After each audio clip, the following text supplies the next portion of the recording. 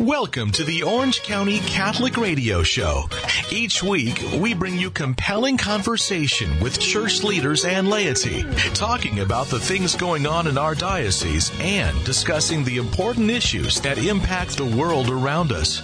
We're coming to you from our studios on the campus of Christ Cathedral in Garden Grove, where Catholic faith is crystal clear. Here now to introduce our guest and today's topic is your host, Rick Howick. And welcome to Orange County Catholic Radio. I'm Rick Howick, your host, and with me today is Richard Borgman. And Richard is a longtime Christian missionary and a later-in-life convert to the Catholic Church, and his story is fascinating.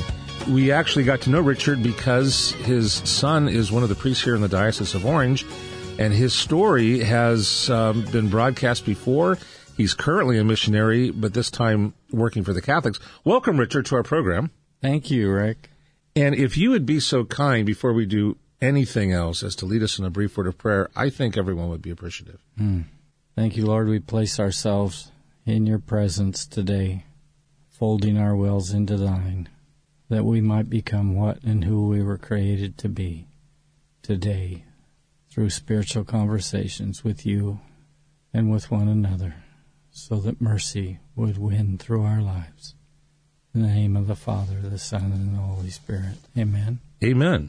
Now, the story that I have briefly been acquainted with, there's some writing that you did that outlined a little bit of your calling, demonstrates, I think, graphically how God in all of his foreknowledge and wisdom can know a life before it ever begins. Mm-hmm. And he called you from birth, really, to have a very special place in this world. Tell us a little bit about your story, which really, literally, goes all the way back to your conception. Mm-hmm. Well, I was born in January 28th, 1947. Actually, I have a relic of St. Thomas Aquinas here, a bone of St. Thomas Aquinas, which is the 28th of January. And my mother abandoned me at birth. I never knew my father or my mother, biological. I have no idea who they were. I have no idea how I was conceived, whether it was a natural birth or though I was born premature, and I knew what it was to be homeless from the time I was born, because that's what I was homeless. And, of course, that leaves traces on your soul. We were created to have a mother and a father and be loved and held and caressed and sung to and all of that, and I didn't have any of that, so that left a pretty big hole in my heart. But fortunately, at 10 days old, in 1947, you could adopt a child like you choose a ham at the supermarket. You know, you just go down the line and practically pick up the one you want, and there were 10 babies there, and I was there in the middle. I had Pink's disease, which is like leprosy, and was very small and Where was this? Sick. Presbyterian Hospital in Denver, Colorado. Wow, okay. And at 10 days old, a woman came to try to adopt a baby, and she went down the line of the 10 there, and I was squeezed in between two healthy babies there, and I facetiously tell people as she came in front of me, I cried out in baby talk, "Adopt me, adopt me." And she stopped, and she said, "That's the baby that God has chosen for me." And the doctor said, "No, you don't want that baby. He's very sick. He's probably going to die. Choose a healthy one." Kind of like the devil says when Jesus wants to adopt someone into his family, you know, take the good ones, and Jesus always takes the ones made of dirt, like me and you. And she adopted me, took me home with her husband. My adopted father was 45 years old when I was born, so there was a few generations difference between us, and took me home to Colorado Springs, and I started vomiting clots of blood. She had to rush me back to the hospital, and the doctor said, "Take another baby." I told you so. True story, totally true. She would tell me this story, you know, when I was little. She'd put me on a stool, and she would tell me this story, and I know it's true. And 3 months later, I had to have a blood transfusion, and they couldn't find my blood type. And so they made a call on the radio, and at the last minute, a fireman. We love firemen in America. A fireman came and gave his blood. I can't wait to meet him in heaven to thank him for giving his blood, saving my life, like Jesus gave his blood to save us spiritually, you know. So I had a sense of the poverty and the pain of humanity from the very start. I do lots of retreats with youth, and I was in Kigali, Zaire, East Africa recently, and spoke at an orphanage, a Mother Teresa orphanage there, and what an experience, because all the kids that they have gone out on the streets and picked up, the wonderful sisters, they're crippled, they're emaciated, their mothers have abandoned them on the street for whatever the reason is, and they bring them in. And for me to be able to say I was an orphan, even though 10 days, because we need our mother from the moment in the womb to have somebody say, I love you.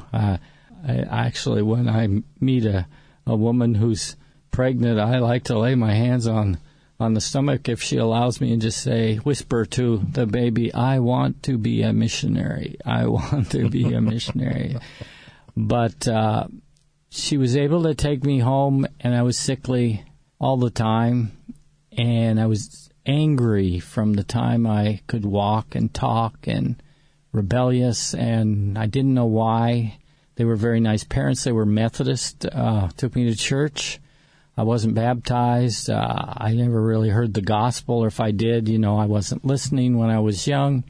And I began stealing things and stealing cars when I was 12 years old. I couldn't even get up to see over the steering wheel, so I'd have to get on a cushion, and stole a Jeep from a priest one time. Actually, I wasn't Catholic. Didn't know anything about Catholics at all. But God was seeking me out already, He's, even if we don't know Him, He's watching. I love Psalms 139, because it tells this story of God coming after us wherever we are. And though we don't know Him, though we aren't saved in the traditional sense of the word, He's there. And he kind of cheats a little bit. Maybe that's not the right word, but he does acts of mercy. Acts of mercy are not logical. They're not legal. You sin, you die. That's normal. But you sin, Jesus dies, and you go free. That's mercy. That's not normal for people, So, I've never heard it called a cheat before, but yeah. Thank God for mercy. Yeah. It's the only virtue of God that does not have a balancing virtue. In my mind, we have several books on mercy. And when I did lots of rock climbing in the mountains of Colorado. And when I was 19, with a friend of mine, we went up to Long's Peak, which is in Estes Park in Colorado. And we were climbing an overhanging face. It's called the Diagonal. It's 1,000 feet high. Let me stop you for just a moment. I have a feeling I know where this is going to go. Before we get there, so you were 19, but you had been ill when you were young, and my understanding is that you always kind of had a weak disposition physically. Mm-hmm.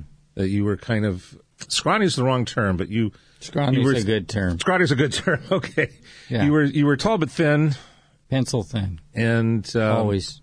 And so taking on rock climbing it almost sounds like a way to take charge again of your life a little bit. I don't know. I didn't do much in my life by thinking it into being. I just kind of grazed through life. Huh? People go, "What's your plan?" I go, I just graze. Not to get caught. And where there's something to eat, I eat it. Where there's somewhere to go, I just go. If a car's coming, then I get down on all fours and I get back up on two when they leave. It's just, my whole life is grazing. Fortunately, when the Holy Spirit came in our lives, I began to hear the voice of God in my heart, and that started to direct my life. But let's go back to your rock then. So okay. I wanted to set that up a little bit. This is not exactly super. Yeah. You got to stop me. No, you're fine. I'll just roll. And it was November, right after Thanksgiving. I was 19 years old, and I was on this overhanging face where the sun never shines for 5 days. It was 75 degrees below zero with the chill factor. The snow was 14 feet deep at the base of the 14,000 feet where I was climbing. No one had ever climbed it in the winter. And I did some stupid things. You know, your frontal lobe of your brain is, I taught neurology at a university after that, but the frontal lobe of the brain is not developed until after 20 years old. So we make most of our stupid decisions before we're 20. Bungee jumping, you can't see a 60-year-old person bungee jumping. We're smart enough to know not to do that. Self-control. Well, God had intended, I believe, that our families would surround us, and with the proper training and moral teaching, that we won't do crazy things. But I had no covering. I was really rebellious. If you told me to go left, I went right. To stop, I would go forward. There was something in me that it wasn't taught by society around me. I think it was there from birth forward, which eventually we'll get to that. And so after 5 days on the face, overhanging face, I did something stupid. And when I wake up in the morning now, my prayer is, Lord, help me not to do something stupid today that would hurt somebody. But at that time, I didn't know the Lord or Savior, and I did something stupid, and I fell 150 feet. Okay, the only way to imagine what that's like is if you fell off of a 10-story building onto the sidewalk. That's the way I fell. I saw my life go before me as a film, and I knew I was going to die because 2 weeks before, another climber had fallen near there, and they carried him off in a 2-foot wide box. There was nothing left. So as I was falling headfirst in midair, my thought was to turn my body, at least so that my head wouldn't hit, and my body on one side hit the granite boulder, huge granite boulder, maybe 20 feet in diameter, and my body bounced 10 feet in the air. My friend told me I was unconscious by then. He saw me falling. I had no rope or protection or anything. And I bounced 10 feet in the air. We're not made of rubber, I can laugh now, but I wasn't laughing then, I can assure you. And then my body hit the rock again. I bounced again, almost 10 feet in the air, and then my body catapulted out into the glacier. And I opened my eyes, and I was alive. I hurt everywhere. Before I fell, I said I was an atheist. Well, when we have a concussion, sometimes we lose our short-term memory, and the first words out of my mouth were, "Thank you, God, that I'm alive," the God in whom I did not believe. Whoever he was, Buddhist or Muslim or Christian or what, I didn't know anything about who that God was. I just knew that God... And I hurt everywhere, but there was no blood. And with this pain, I couldn't move or anything. I was encrusted in the glacier, or I would have fallen another 1,200 feet. And my friend put me on his back, carried me down. Took 36 hours to get me to the hospital in Fort Collins, Colorado, where I taught. And they x-rayed me from head to foot, and they said, "Richard, nothing's broken. We can find nothing broken. The cartilage is bruised everywhere."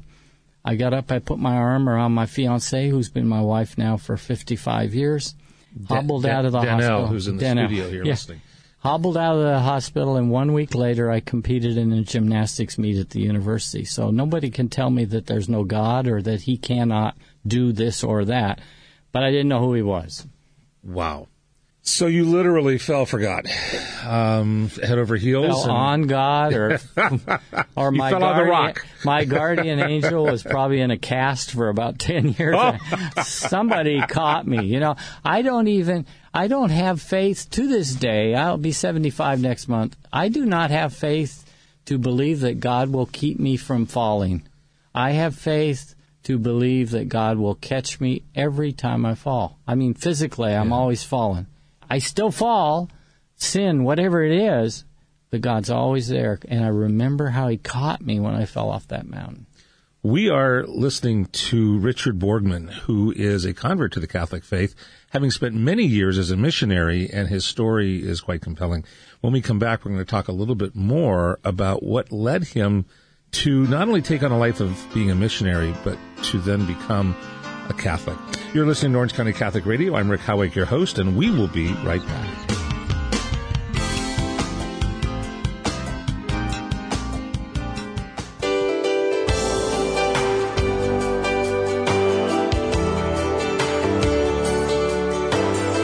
Welcome back to Orange County Catholic Radio. I'm Rick Howick, your host, and with me today is Richard Borgman.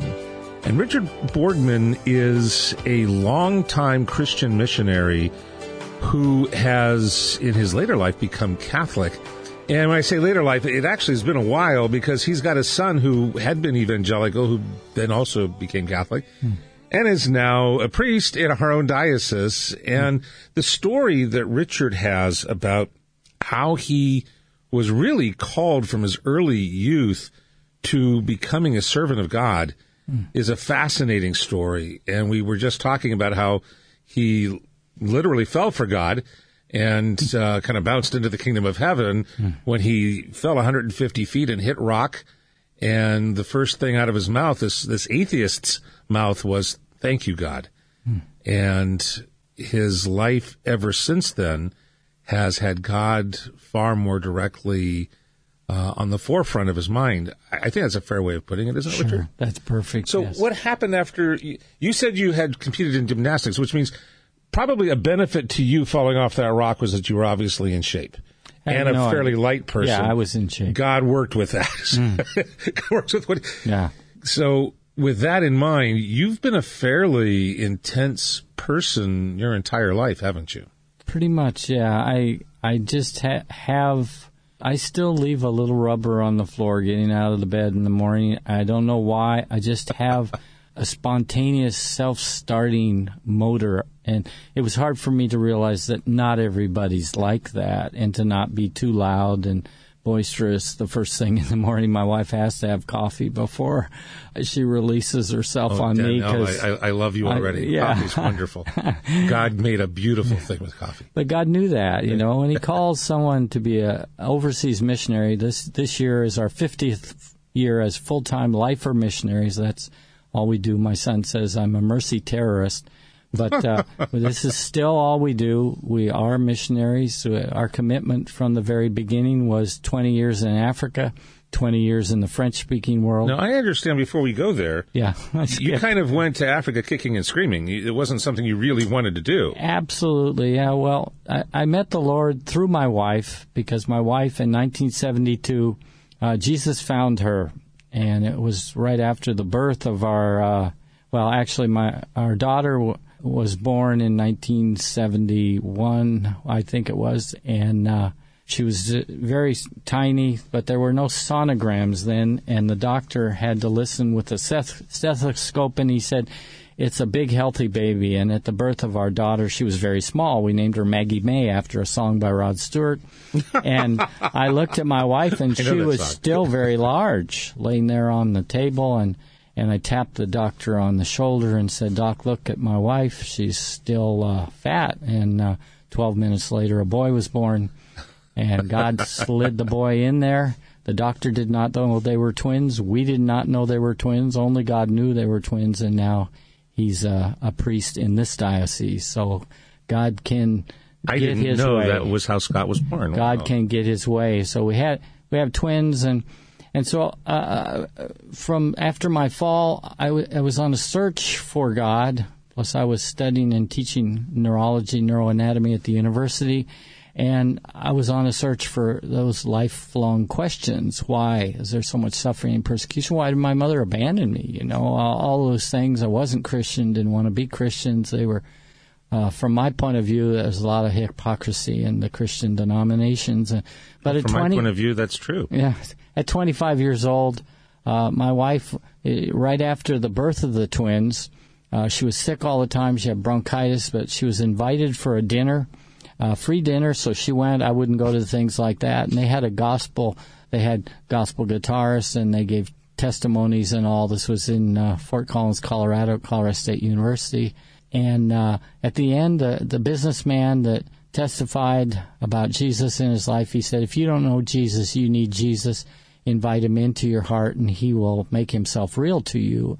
And my wife bowed her head, and she said, "Jesus, I don't know you. If you're real, somehow show yourself to me." And at that moment, she felt a warmth going up her chest, out her throat, and she was healed of the bronchitis. And she looked down at the paper on the table, and she could no longer read it. She wore glasses. Her eyes were not good at all, and she had to take her glasses off to read it because God had healed her eyes. Wow. And for 25 years after that, she didn't wear glasses. So nobody can tell me that God can't catch you or God can't heal you, because this was our experience. And she had so much joy when Jesus came into her life that for weeks, she couldn't stop smiling. She would get cramps in her cheeks, and she would tap her cheeks because she'd get cramps. And that's what brought me to Jesus.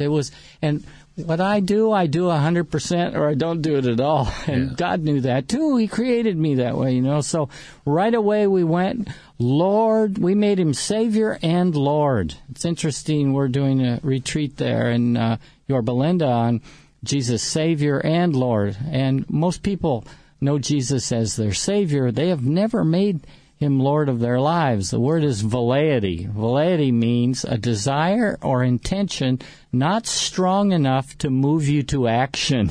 Most people go, I'd like to make Jesus Lord, but I'm afraid he's going to tell me to do something I don't want to do, so I'll just keep him as Savior and get into heaven. But we made him Savior and Lord at the same instant, and we started praying right away, and it was very rapidly that we received a calling from God himself to be missionaries. And I left my teaching job at the university. I had a wonderful job. I had job security. We had a house. We were building the second house. We gave it all away. We were so dumb, we did what the gospel said. Go and sell all you have, give it to the poor, and come follow me. And so that's what we did. Wow. Well, in 1975, I visited Africa just to encourage some missionaries there. And I wanted to be a missionary, and Danelle too, but like on the French Riviera or in Southern California. And I had never seen many black Americans where I come from. There were very few, and the astonishing thing was getting off that Pan Am flight in 1975. Everybody was black. And what was the most amazing thing was to see so many poor people happy.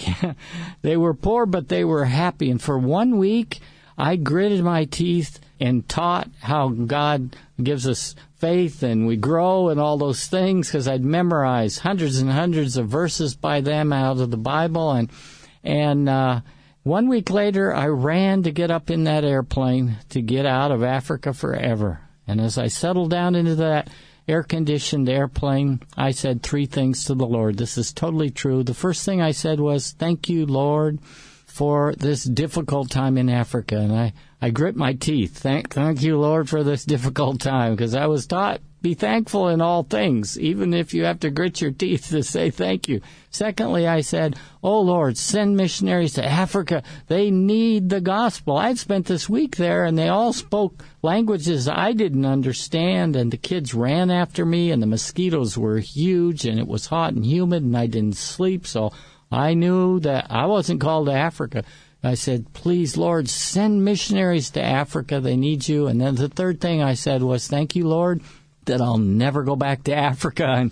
And all of a sudden I heard a still small voice, and I'd started reading the Bible in 1972. You kind of hear God laughing at you, right? Yeah, laughing. It dropped into a thought. And the unfortunate thing, I say that jokingly, but the unfortunate thing was I had learned to hear the voice of the Holy Spirit inside of me. You don't always know, but sometimes He's rebuking you for something. And being a missionary, I spent lots of time listening and swallowing the Bible and out on the streets, stopping people on the streets. And so I knew that still small voice. And when I said, thank you, Lord, I'll never go back to Africa, I heard that still small voice in the depths of my spirit say, you're going to serve me in Africa. And I can tell you, Rick, I was terrified. I was terrified because I was there but with a choice. Jesus is your Savior by the mercy of God. You believe that Jesus suffered, died, rose the third day, and you're trying to live a moral life. You're going to heaven. You really don't have to worry as much as Catholics worry about it. But Lordship's different. I could have said no to God. I won't go to Africa. I would not have lost my salvation, but I would have lost the blessing of the obedience to my Lord, which is probably the biggest need in the world today. Of all the crises in the world that could be solved, it's by lordship, that we would move from saviorship to lordship in all of our churches and denominations. And so I said, in that plane, I'll never forget, October 1975, I took a deep breath and I said the longest word in the English language. I said to God, I said, yes.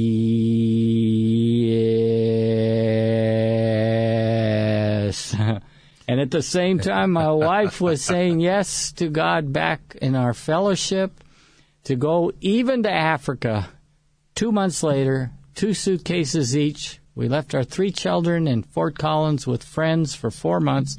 We went with fear and trembling and much apprehension, like the apostle said, to Africa. And for 17 years, on a word in our hearts, we served God in the slums of Africa. And it changed our lives. And because of that, we're Catholic today. An evangelical pastor. 25 years I was a successful evangelical missionary and pastor. And if I hadn't have gone to Africa, I'm sure we would not be Catholic today. Let's hold on for just a second, because you were saying you were an evangelical minister. You were not Catholic at the time.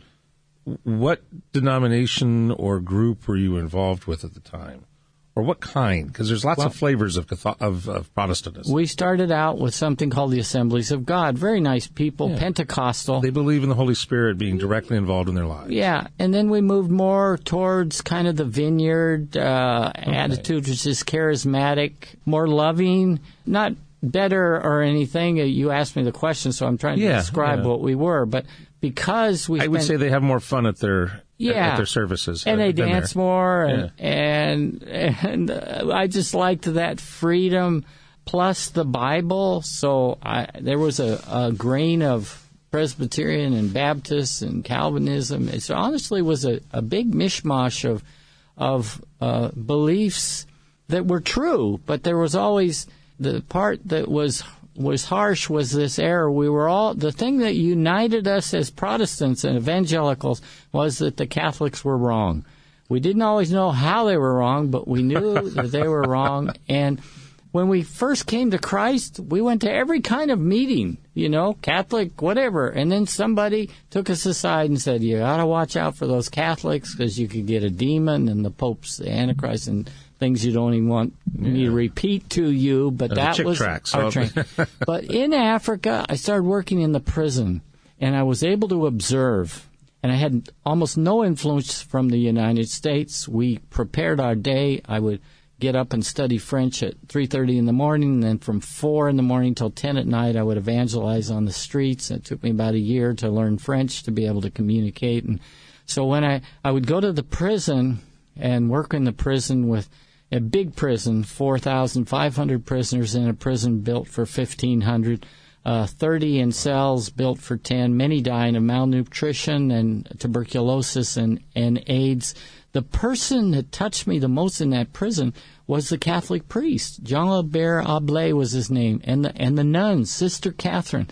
And I realized in a short time they were doing what I was preaching. I was preaching about helping the poor and loving those who were sick and visiting this, and they were doing it. Yeah. And I had to begin to examine my theology and my life and change. And thank God I did. It was thanks to the Catholics.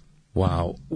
When we come back, I want to explore exactly from that moment why it was that they became so compelling by their example and what that did to you. And then, of course, what that has meant to us today. You're listening to Orange County Catholic Radio. I'm Rick Howick, your host. With me today is Richard Borgman, and he is a convert to the Catholic Church, but long after he'd been a very active missionary for Jesus Christ through the evangelical, charismatic side of the house. When we come back, we're going to find out what made him fully Catholic. And we will be right back.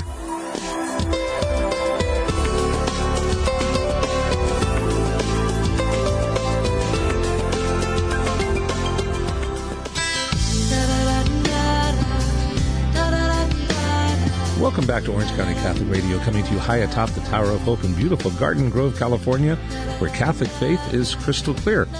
I'm Rick Howick, your host, and with me today is Richard Borgman, and I will say that Danelle, his beautiful wife, is here in the studio listening as well. First of all, thank you very much for being here, Richard. You've been very candid, spiritually candid, about your journey toward ministry in the Catholic faith. We were talking about the whole idea of a life dedicated to Jesus Christ is different from a life where Jesus is just simply your Savior. And you took on a life that was dedicated to Jesus being your Lord. But now you were confronted in these prisons in Africa. You were there as a missionary. You were ministering to the poor that were there, that were crowded into these horrible conditions where you had 3-4 times the number of people crowded into these cells, and they didn't know really who Jesus is. They'd never experienced love. Someone who had been abandoned as a child grew up to minister to people who were abandoned as a people. Mm-hmm. And you witnessed people not only preaching about the love of Jesus come to them, but you were taken aback, it sounds like, by some Catholics who were actually doing it. How did this change your life? I really have to thank the Catholics, the Catholic Church, Catholic spirituality, because that's what sucked us in. I had a vision one time. I saw a big vacuum cleaner, and there were people all over, and somebody plugged the vacuum cleaner in, and the people that were all there were pulled into the vacuum cleaner, and I thought, Lord, what does that mean? And I saw written over it, mercy sucks. Mercy sucks people in, and the Catholics just sucked me in. It was, because in the prison, I was trained by a group called the Navigators in Colorado Springs, and I knew how to reach upper middle class white university students, and here I was in Africa. Well, that was the culture you were teaching in. Yeah, and there was nobody like that, and so I had to learn. Fortunately, I devour everything in front of me to learn it, to digest it, and of course I would interpret and I would maul it up and all that. But I was very open in Africa. I was sick all the time there. I had migraines for 40 years every day of my life, and I was healed the 1st of December 2018. Thank God for that. And I looked around me and went, where did the migraines go? But they stopped after 40 years. But that kind of prepared me to be with people who suffered greatly, because I physically had this suffering, plus my soul, because my mother had abandoned me. And so in the prison ministry, I had to go to the Catholic priest and say, how do I do this? I don't know what to do, And he said, well, there were 2 things that happened. One, my wife came to the prison with me sometimes, and she said, Richard, we can't just go and preach conversion in the chapel. We got to do something for the people who are dying of starvation. So she went and begged bones from a Lebanese restaurant. We made soup, took it back to the prison, and we started with 15 people. She took the food into the hospital, 130 dying in the hospital, and she took the 15 sickest and gave them some soup, and then we started baking bread and yogurt and all. It just grew and grew and grew, and pretty soon we were given 150 meals twice a week, and to this day we're still giving those meals without American money. We don't believe in some other country providing it, but from within the country we've given over 1 million meals, which is not a huge amount, but in 3 prisons in Abidjan, Ivory Coast, other cities there. No, it is a huge amount. It's just the problem is so much larger. Yeah. So everything had to change. And so I was reading the scriptures, well, if the Catholics aren't wrong, maybe there's some right about it. So I read John 6, and I came out and went, Jesus is really present in the Eucharist. It's so obvious. It's like 20 times there in John chapter 6. How could somebody not believe that? Well, what I would do, I always skipped over the Catholic stuff, and tradition in 2 Thessalonians 2:15 and all, and I just started seeing all these verses which verified what my heart was learning from this Catholic priest and the nun that was in the prison, and I'm sure they were praying for me to get converted too. And step by step, I accepted Catholic doctrine, especially compassion and the fact that you got involved with people's lives. And we have a book called Search for the Beautiful Garden, and it's 36 points I had against the Catholic Church. Well, one by one, I was converted to see that those were lies. They weren't true. There were 36 things I had believed falsely against the Catholic Church, and the 36th point is probably the most important one, and that's kind of what I want to share if it's time to do that. It's 1997. It was December.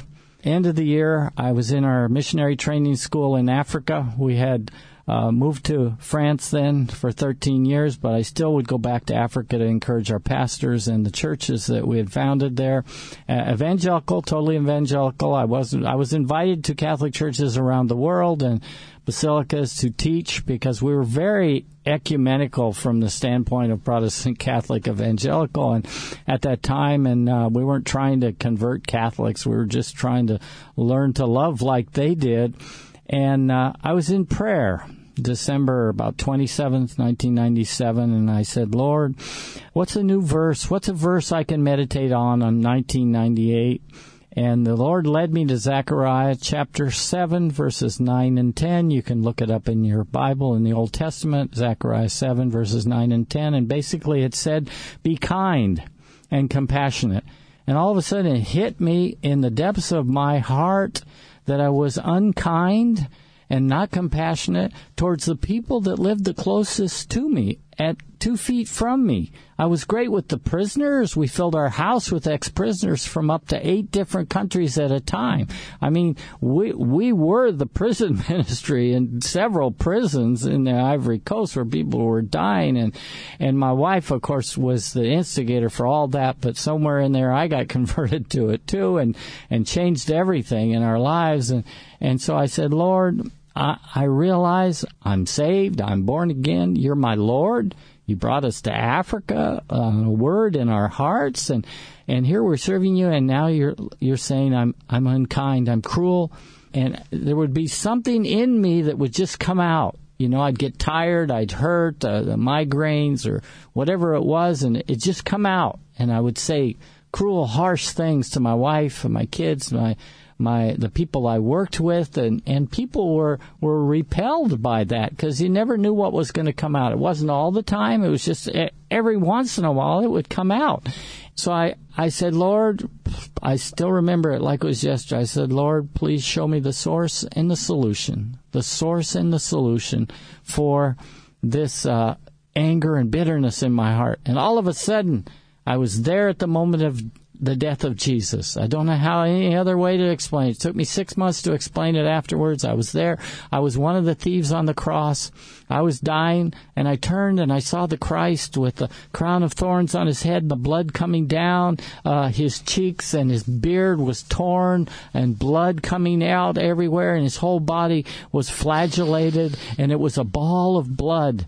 And the Christ turned towards me as I was there in this deep inner experience. I was living the experience, and it was before the Passion film or any of that. And I'd never met Christ crucified. I knew Christ resurrected, and I knew about that he was no longer on the cross, but I skipped over Good Friday and went to Sunday really quick. But now here I was, and I was dying, one of the thieves on the cross, and Jesus turned towards me, and I heard him say in my heart, your problem, Richard, is that you hate your mother who abandoned you.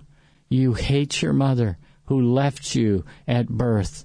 And all of a sudden, it was a free psychoanalysis at the cross. I understood my whole life. I pulled people towards me because I wanted to be loved. I wanted to love. But if they got too close, as long as they stayed in the crowd out there on the benches, it was okay. But if they got too close to that wound of my mother abandoning me at birth, then I would push them away violently with words. I weighed 115 pounds. I'm 5'10", in Africa for 17 years. 115 pounds. I'd go to the prison, and the prisoners would give me food. I was so thin. They thought I was a prisoner.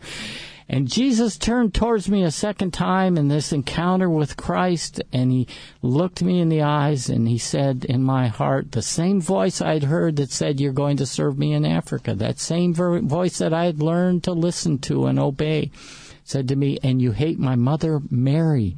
And I'd never thought about Mary. I believed in the real presence in the Eucharist. I believed in compassion. I loved Mother Teresa and John Paul II, but I never thought of Mary. I think I was terrified of motherhood because one mother at least had abandoned her son at birth when I was born in 1947. And all of a sudden I realized it was going to be through Mary that the transformation would change in me from bitterness to mercy. And it wasn't getting saved. I was saved. It wasn't getting lordship. He's the Lord of my life. But it was taking another step to enter into the fellowship of the saints, to meet the rest of the family, to meet his mother for my life. And so I just began to weep. I was 51 years old. Like a child, I wept, and I said, "Oh, Lord, forgive me for all these years of hardness of heart, and please heal me of this now." And all of a sudden, I felt physically the roots of bitterness lift off of my heart. And I knew I was healed of the roots of bitterness. I can still get angry, and I go to confession, but I no longer have the roots of bitterness. And I heard Jesus in my heart speak very, very truthfully and subtly and silently in my heart. And he said, "Here's your mother. I share my mother, Mary, with you." And right away I said yes to Mary. I didn't understand the theology. And Mary came into my life and took her place there. You've got a mother. You've got a father. They love you. Well, you still need Mary in your life. But imagine somebody that didn't have a mother and a father. How much more did I need Mary in my life to change the bitterness into mercy? I fell in love with Mary, head over heels in love with Mary and with the Catholic Church. I knew everything that was wrong with the Catholic Church. I mean, I was an evangelical pastor for 25 years, but now all of a sudden I loved the church, and it didn't matter the mistakes that had been made in the 15th century or in the 5th century or whatever it was. Now I was just in love like a man is with a young girl, like when I met my wife so many years ago, 55 years ago now, and that changed everything. 2 weeks later, a priest was praying for my wife and I. I had not told her what happened to me in Africa. And Mary came, and he was praying for us for the Father's blessing. This was in Paris, France, and he said, "Oh, Father, come and bless your children." I sensed that there's conflict in their couple, and we knew there was conflict because there was this barrier of this unkindness and cruelty in my life. But now Jesus had led me to his mother. You usually have it the other way around. It's Mary that leads you to Jesus. Well, in this case, it was Jesus led me to his mother, and the priest prayed, "Father, come and bless him," and he had a hand on each of us. And what happened was the mother came, and Mary came, and both of us felt the maternal, merciful presence of the Mother of God, the Mother of Jesus that came. We don't worship Mary. Worship is for Jesus and the Father and the Holy Spirit, but we met Mary. Jesus sent his mother, and she just wrapped us in her wonderful arms of mercy, and that changed everything in our life. 1 year later, we became Catholic, and we've been thanking God every day since. Wow. You are listening to Orange County Catholic Radio. I'm Rick Howick, your host. With me today is Richard Borgman, and he has been relating how his life as an abandoned child turned devout missionary, yet still agonizing in his heart, was healed by Jesus on the cross, sending his mother, Mary, to be the mother he never had, and how real that became for him so that it led him into the Catholic faith. When we come back, I want to ask you, Richard, what has this meant to you the last several years that you've been now Catholic? You're listening to Orange County Catholic Radio, and we will be right back.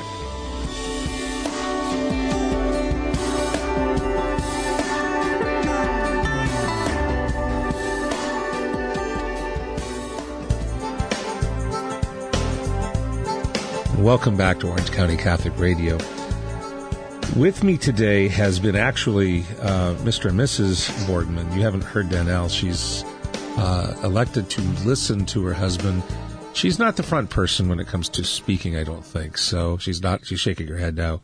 But thank you for coming and being this silent presence, much like the Holy Spirit in our lives, coming in at just the right moments to even a smile can sometimes say a lot. But I want to thank you so much, Richard, for as I said before, the candid sharing of your spirituality, but the depth of your presentation of how you came to understand who Jesus is through Mary. You mentioned during the break that this is a lot like a priest, like your son, offering the host at the moment of consecration. That's how it felt to be a part of this. I have not heard a conversion shared like that before, and I want to thank you very much for being willing to share that with us. This has changed your entire life, even though you led a life that changes lives. How would you describe what your life has been since then?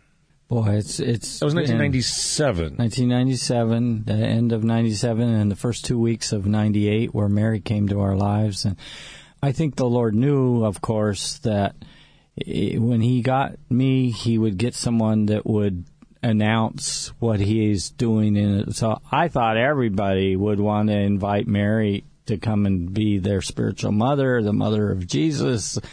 And so I just, we would do hundreds of meetings every year around the world, and we're invited in all kinds of churches, Catholic, Protestant, Evangelical, Pentecostal. But now Mary had come into our lives, and we had met Jesus crucified at the cross. And so I started announcing it in meetings, and you would not believe the reactions of the evangelicals. They would jump up on the chairs and they would scream, and it was a reaction I didn't realize was going to come. And so it took about a year for us to decide that we were more Catholic than a lot of Catholics. So we went to a bishop in the middle of. We found that there were Catholics that didn't like the church. When I became Catholic, I looked around and said, "Where are all the Catholics?" All gone. And so we went to a bishop, Monseigneur de Germigny in Blois in the middle of France, and we told him our story, and he looked at us, and who is now Father Scott was with us. So he heard our story, just like we've just shared it here. This is your son. And the bishop looked at me. I had this cross that I have here, and I had the Secret of Mary in the other pocket, and I had my pastoral aura over my head because I was still an evangelical pastor, and my suit and tie and all that, and told him the story, and he said, well, you're going to have to make a choice. You can't ride two horses at the same time. He said, half my family are Protestants, so I know the challenge before you. You've got to decide. So I raised my hand. I said, I want to be Catholic. And he looked at my wife, and he saw the horror in her eyes, not of the idea of becoming Catholic, but she kind of knew what it was going to cost to become Catholic. And so he said, wait till you're both in agreement. We went away. I didn't pressure her. 2 weeks later, she was talking to Jesus, and she felt Jesus was saying, what do you want to do? And she told him, she said, I don't want to ever be without the Eucharist or Mary in my life, and so I'm ready to become Catholic and take a chance. And so we went back to the bishop. He received us again, miracle of miracles, and he got out his calendar, and he said, how about 2 months from now, the 2nd of February, I will confirm you in my private chapel. You can invite 25 people, and I will buy and prepare a lunch for you. And so we had 27 people come.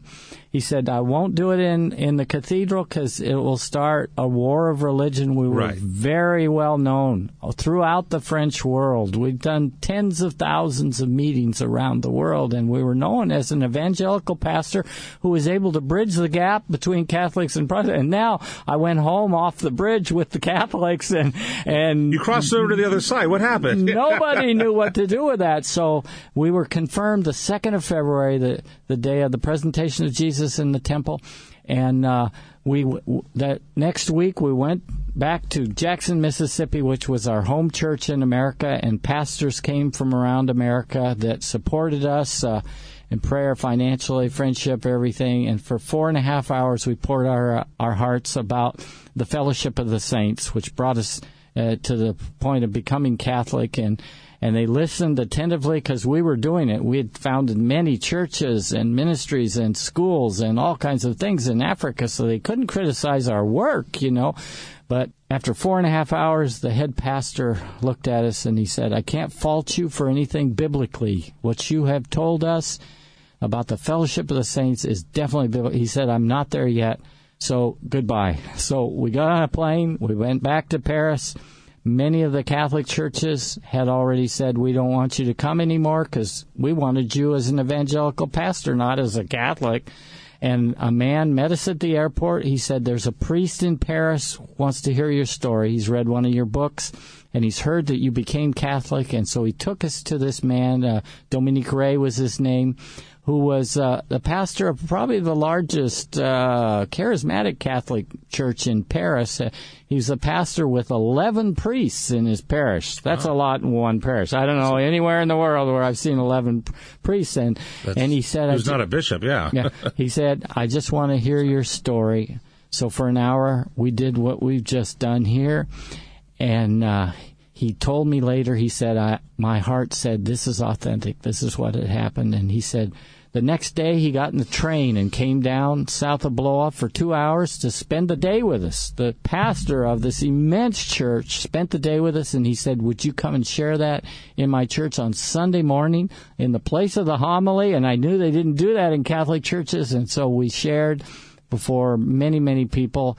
But we lost all of our friends. 10,000 evangelical friends around the world abandoned us, and 640 pastors I knew well all around the world.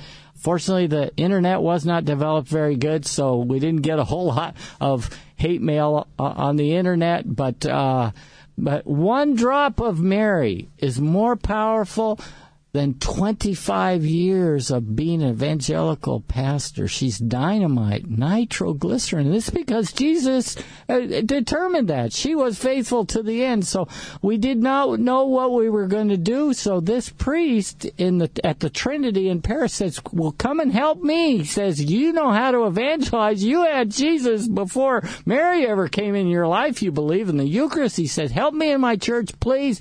So we taught the ABCs of the Catholic faith in this church in Paris. We'd been Catholics for a few months, and we taught the Gospel of Mark because I knew the Scriptures really well. Now they were balanced out, and I saw the Catholicism in the Scriptures.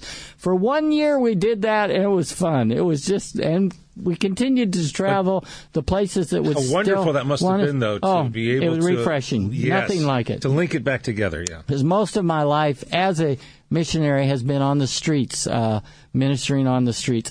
So at the end of the year, the priest, Dominique, came to us on the streets of Paris. I remember seeing in his eyes, and he says, I'm sorry, I'm going to have to...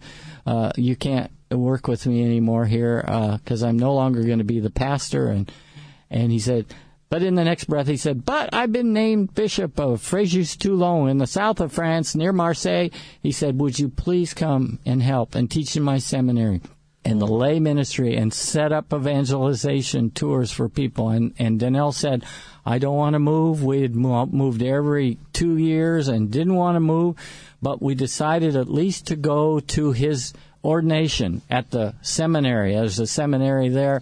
And so we went, and we're at the dinner down in Toulon, and Danelle leaned over to me and she said, Richard, I really don't want to come to Toulon, but if the Lord wants me to come, I will. And I jumped up and I went to Monseigneur Ray, Dominique, and I said, Dominique, go to Danelle quick, because she said yes. And he ran over to her and he says, tomorrow I will show you your house. And he gave us the house next to the rectory, and we moved in there.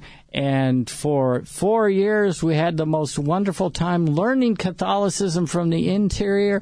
And we traveled all around the world together, and we danced together, and we preached together. And it was a wonderful introduction to the Catholic Church. And so it's just been a delight to be Catholic, and we actually love all of those people who taught us so much in the evangelical churches, but we are happy to be Catholic, and our son is a priest. He worked at the Vatican for 5 years, and here he is in Southern California. And we're doing a 3-day retreat at St. Martin de Porres. Each night, 6:30 is Mass, and 7 o'clock, it's in Yorba Linda. And I don't know if I was supposed to give a plug for that, but I did. You can, but by the time this airs, it'll be over. Okay. But that's okay. I'm sorry. Bottom line then is God had a marvelous work ready for you from the moment you were called from the womb of your mother, whom you've never known. What a fantastic story about God and Mary and the entire Catholic Church coming to enliven you, to empower you, so that you could bring people back to Christ. Mm-hmm. Richard, would you be so kind as to lead all of us in a word of prayer? Father, we thank you for your goodness to us as we look back on 50 years of ministry, how many times you caught us when we fall, and so amazing how you led us into the Catholic Church, and it's because you are our Lord Jesus. If you had been only Savior, I am sure we would not have said yes to go to Africa, to serve you in the prisons, and to say yes to Mary in our lives. And I just can't thank you enough for that and for all you have planned for us in the future. And everybody that's out there hearing this, please don't be afraid to make Jesus Lord of your life, and realize it's a second step in this conversion story. Savior is enough to get you into heaven. Lordship will get you into the heart of God in ways you cannot even imagine, to where He speaks to you often. And as you fearfully obey, then He will speak to you and lead you, and the conversions are amazing, and the rosary becomes the center of your prayer life. Lord, touch all of the people that are listening. Please have mercy on them. They've been beaten up, and that some are wounded and in prisons and rejected and abandoned by their mother, the way I was, and so many of these wounds just seem incurable, and yet at the cross, with Mary there is nothing that is impossible. I know that because it happened to me. Let that little bit of faith that we have be transferred over to all the listeners, that they might say, Jesus, be the Lord of my life today, and help me not to do something stupid that would hurt somebody else or your creation. We ask all of this in the name of Jesus. And Hail Mary, full of grace, the Lord is with thee. Blessed art thou among women, and blessed is the fruit of thy womb, Jesus.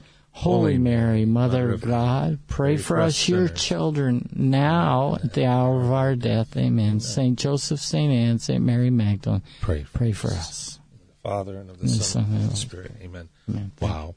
Once again, thank you, Richard and Danelle, for coming into the studio and to be willing to so openly share about how Christ has moved you to a life of lordship. You are listening to Orange County Catholic Radio, and if you would like to share this podcast with someone else, and this is a podcast I would like to share myself, you can go to occatholic.com, go to the radio tab toward the top, and that will take you to about 8 shows that we produce, including this flagship show, the Orange County Catholic Radio program. And there you can share this as a podcast shortly after it has been broadcast the first time. On behalf of all of us at Orange County Catholic Radio, I want to thank you all for listening, and we will see you again next week.